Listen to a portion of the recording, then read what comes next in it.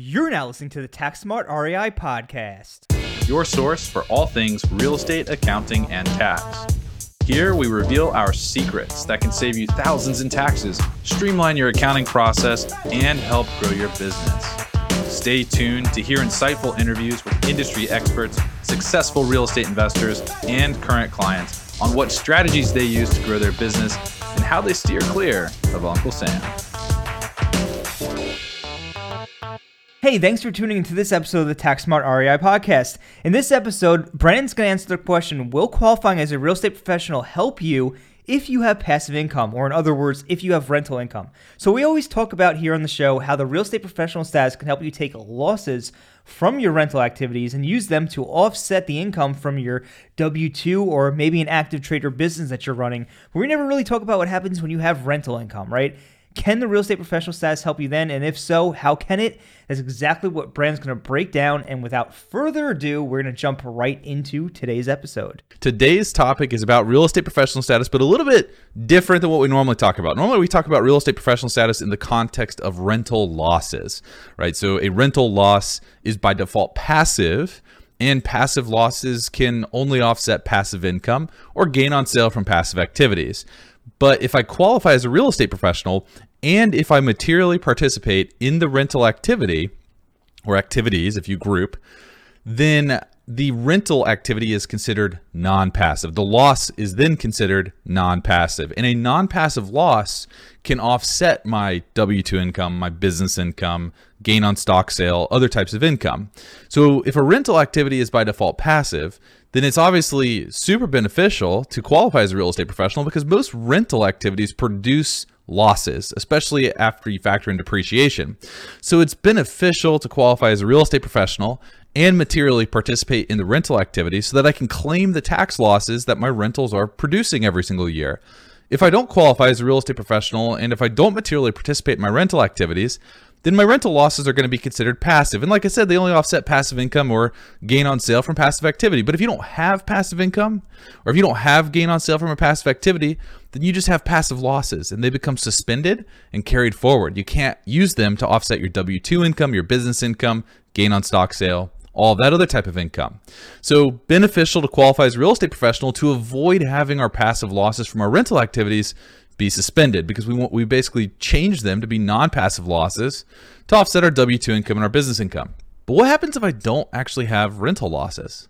That's the question that we're going to explore today. So if I don't actually have rental losses, if my rental real estate is cash flowing so much that after all expenses, including depreciation, I have net taxable income, does real estate professional status help me at all? And the answer is maybe. The real answer is probably not, but there is a maybe.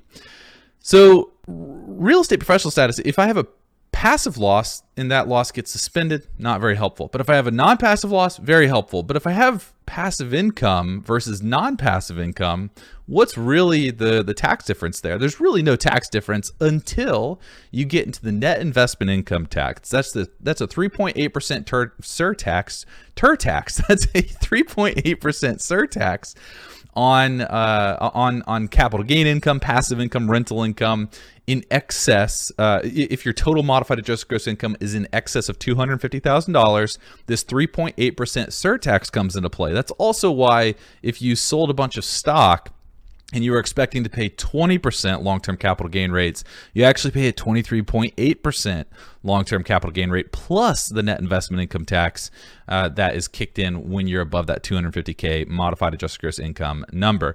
The net investment income tax came into play with Obamacare as one way to help balance the budget and pay for the Obamacare initiative. So that's where that came from, but that's a 3.8% surtax that is imposed on basically passive activities, passive income, capital gain income. Now, if I'm a real estate professional, even if I have positive income, it's not super helpful for me because I can't use any, there's no losses, right?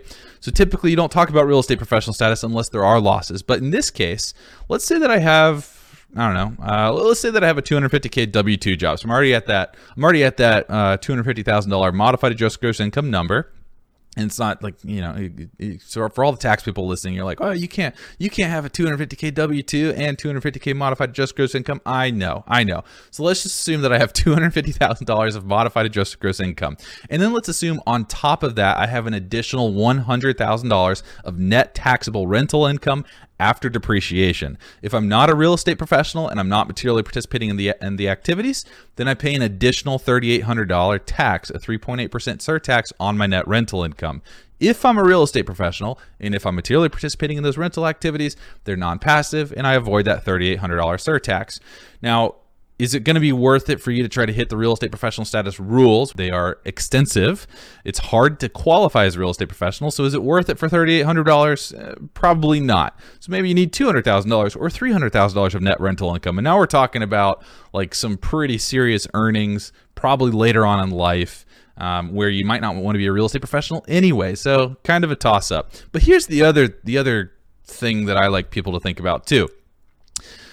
In real estate and in business, you never really know what opportunities are going to pop up until they basically hit you in the face. So you might be like sitting on a bunch of dry powder. We call dry powder like tons of capital. Maybe you've got $200,000, $300,000 sitting in your bank account. It's eating a hole in your pocket. You're getting really nervous. You get some FOMO, but because you see all these other people on Facebook crushing it, Instagram, they're crushing it. They're buying all these deals, and you're sitting here going, "Man, inflation's crushing me. It's eating away at my $300,000 in cash that I have in my bank account. Oh my gosh." And you start trying to figure out how to deploy it. But in real estate, you could be having that mindset, and then all of a sudden a big deal pops up that you can then go and execute on because you have the capital ready to rock and roll. And where the real estate professional status conversation comes into play here is we know that being a real estate professional, utilizing a cost segregation study, increasing our bonus depreciation, that's going to produce a large passive loss. And we know that if we're a real estate professional and materially participate, that passive loss will be considered a non-passive loss and we'll be able to offset our W-2 income. So if I buy $1 million property, I get a cost segregation study done, maybe I get $200,000 of bonus depreciation, maybe that's about what my tax loss is. That $200,000 tax loss could save me like $60,000 in taxes between federal and state. So it pays to be a real estate professional, but it also pays to be a real estate professional even when you don't have that opportunity ready to go. Because let's say that let's say that $1 million opportunity comes around in November. So November, it's middle of November, right before Thanksgiving. You put an offer on a property, you close on it mid-December. You've got 2 weeks to hit 750 hours and more than half your time to qualify as a real estate professional. It's just not going to happen. Obviously, there's not enough hours. What if you acquire something in October, beginning of October? Now you've got 3 months to hit the 750 hours and the more than half your time test. So my point here is that it may be beneficial for you if you already have a rental portfolio. It may be beneficial for you today, like early in the year, to start tracking towards real estate professional status, because you don't know what opportunities are going to come up later in the year that may make real estate professional status extremely valuable for you. And I'm telling you this because we've seen this mistake in the past where people say, my net income is basically zero, or I'm investing in mobile home parks, and so, I'm netting net taxable income after depreciation. It's like $80,000 a year. Real estate professional status isn't going to help me. And then November comes around and they've got an opportunity to buy a $5 million apartment complex. But if you don't have enough hours to qualify as a real estate professional and you can't get enough hours by the end of the year on that property, it would have paid if you would have tried to be a real estate professional, even though you didn't need to be one, even though you didn't have the losses, or even though you weren't expecting the losses to come down the pipeline. So keep that in mind. Real estate professional status, at least tracking towards it, just really provides you with some flexibility, especially on the acquisition piece. And I expect that we're going to see a lot of our clients acquiring large properties over the coming 2 to 3 years especially if there's any sort of like market softening or as more supply hits the market and demand comes down to meet that. And that's all we have for today. If you do want to learn more about the real estate professional status, maybe you're new, maybe this is the first time you're hearing about it, you go ahead and check out our reps series we have here on the podcast. You can find it by looking for capital REPS in the title to the episodes. And we have an entire series. I think we have like 5 or 6 episodes on it. So you go ahead and check it out, learn everything you need to know about reps. That's all for today, and we'll catch you on the next episode of Tax Smart REI. Thanks for listening to today's show. If you enjoyed the show, please find us on iTunes and leave us a review. You can also email us at contact@therealestatecpa.com with any feedback or topic suggestions. We are always taking on new clients, and with the new tax laws in play, you really don't want to navigate this alone. Let us help you save money on taxes and with your accounting and CFO needs. To become a client, navigate to our client page at therealestatecpa.com and fill out a web form with as much detail about your situation as possible. Thanks so much for listening. Have a great rest of your week.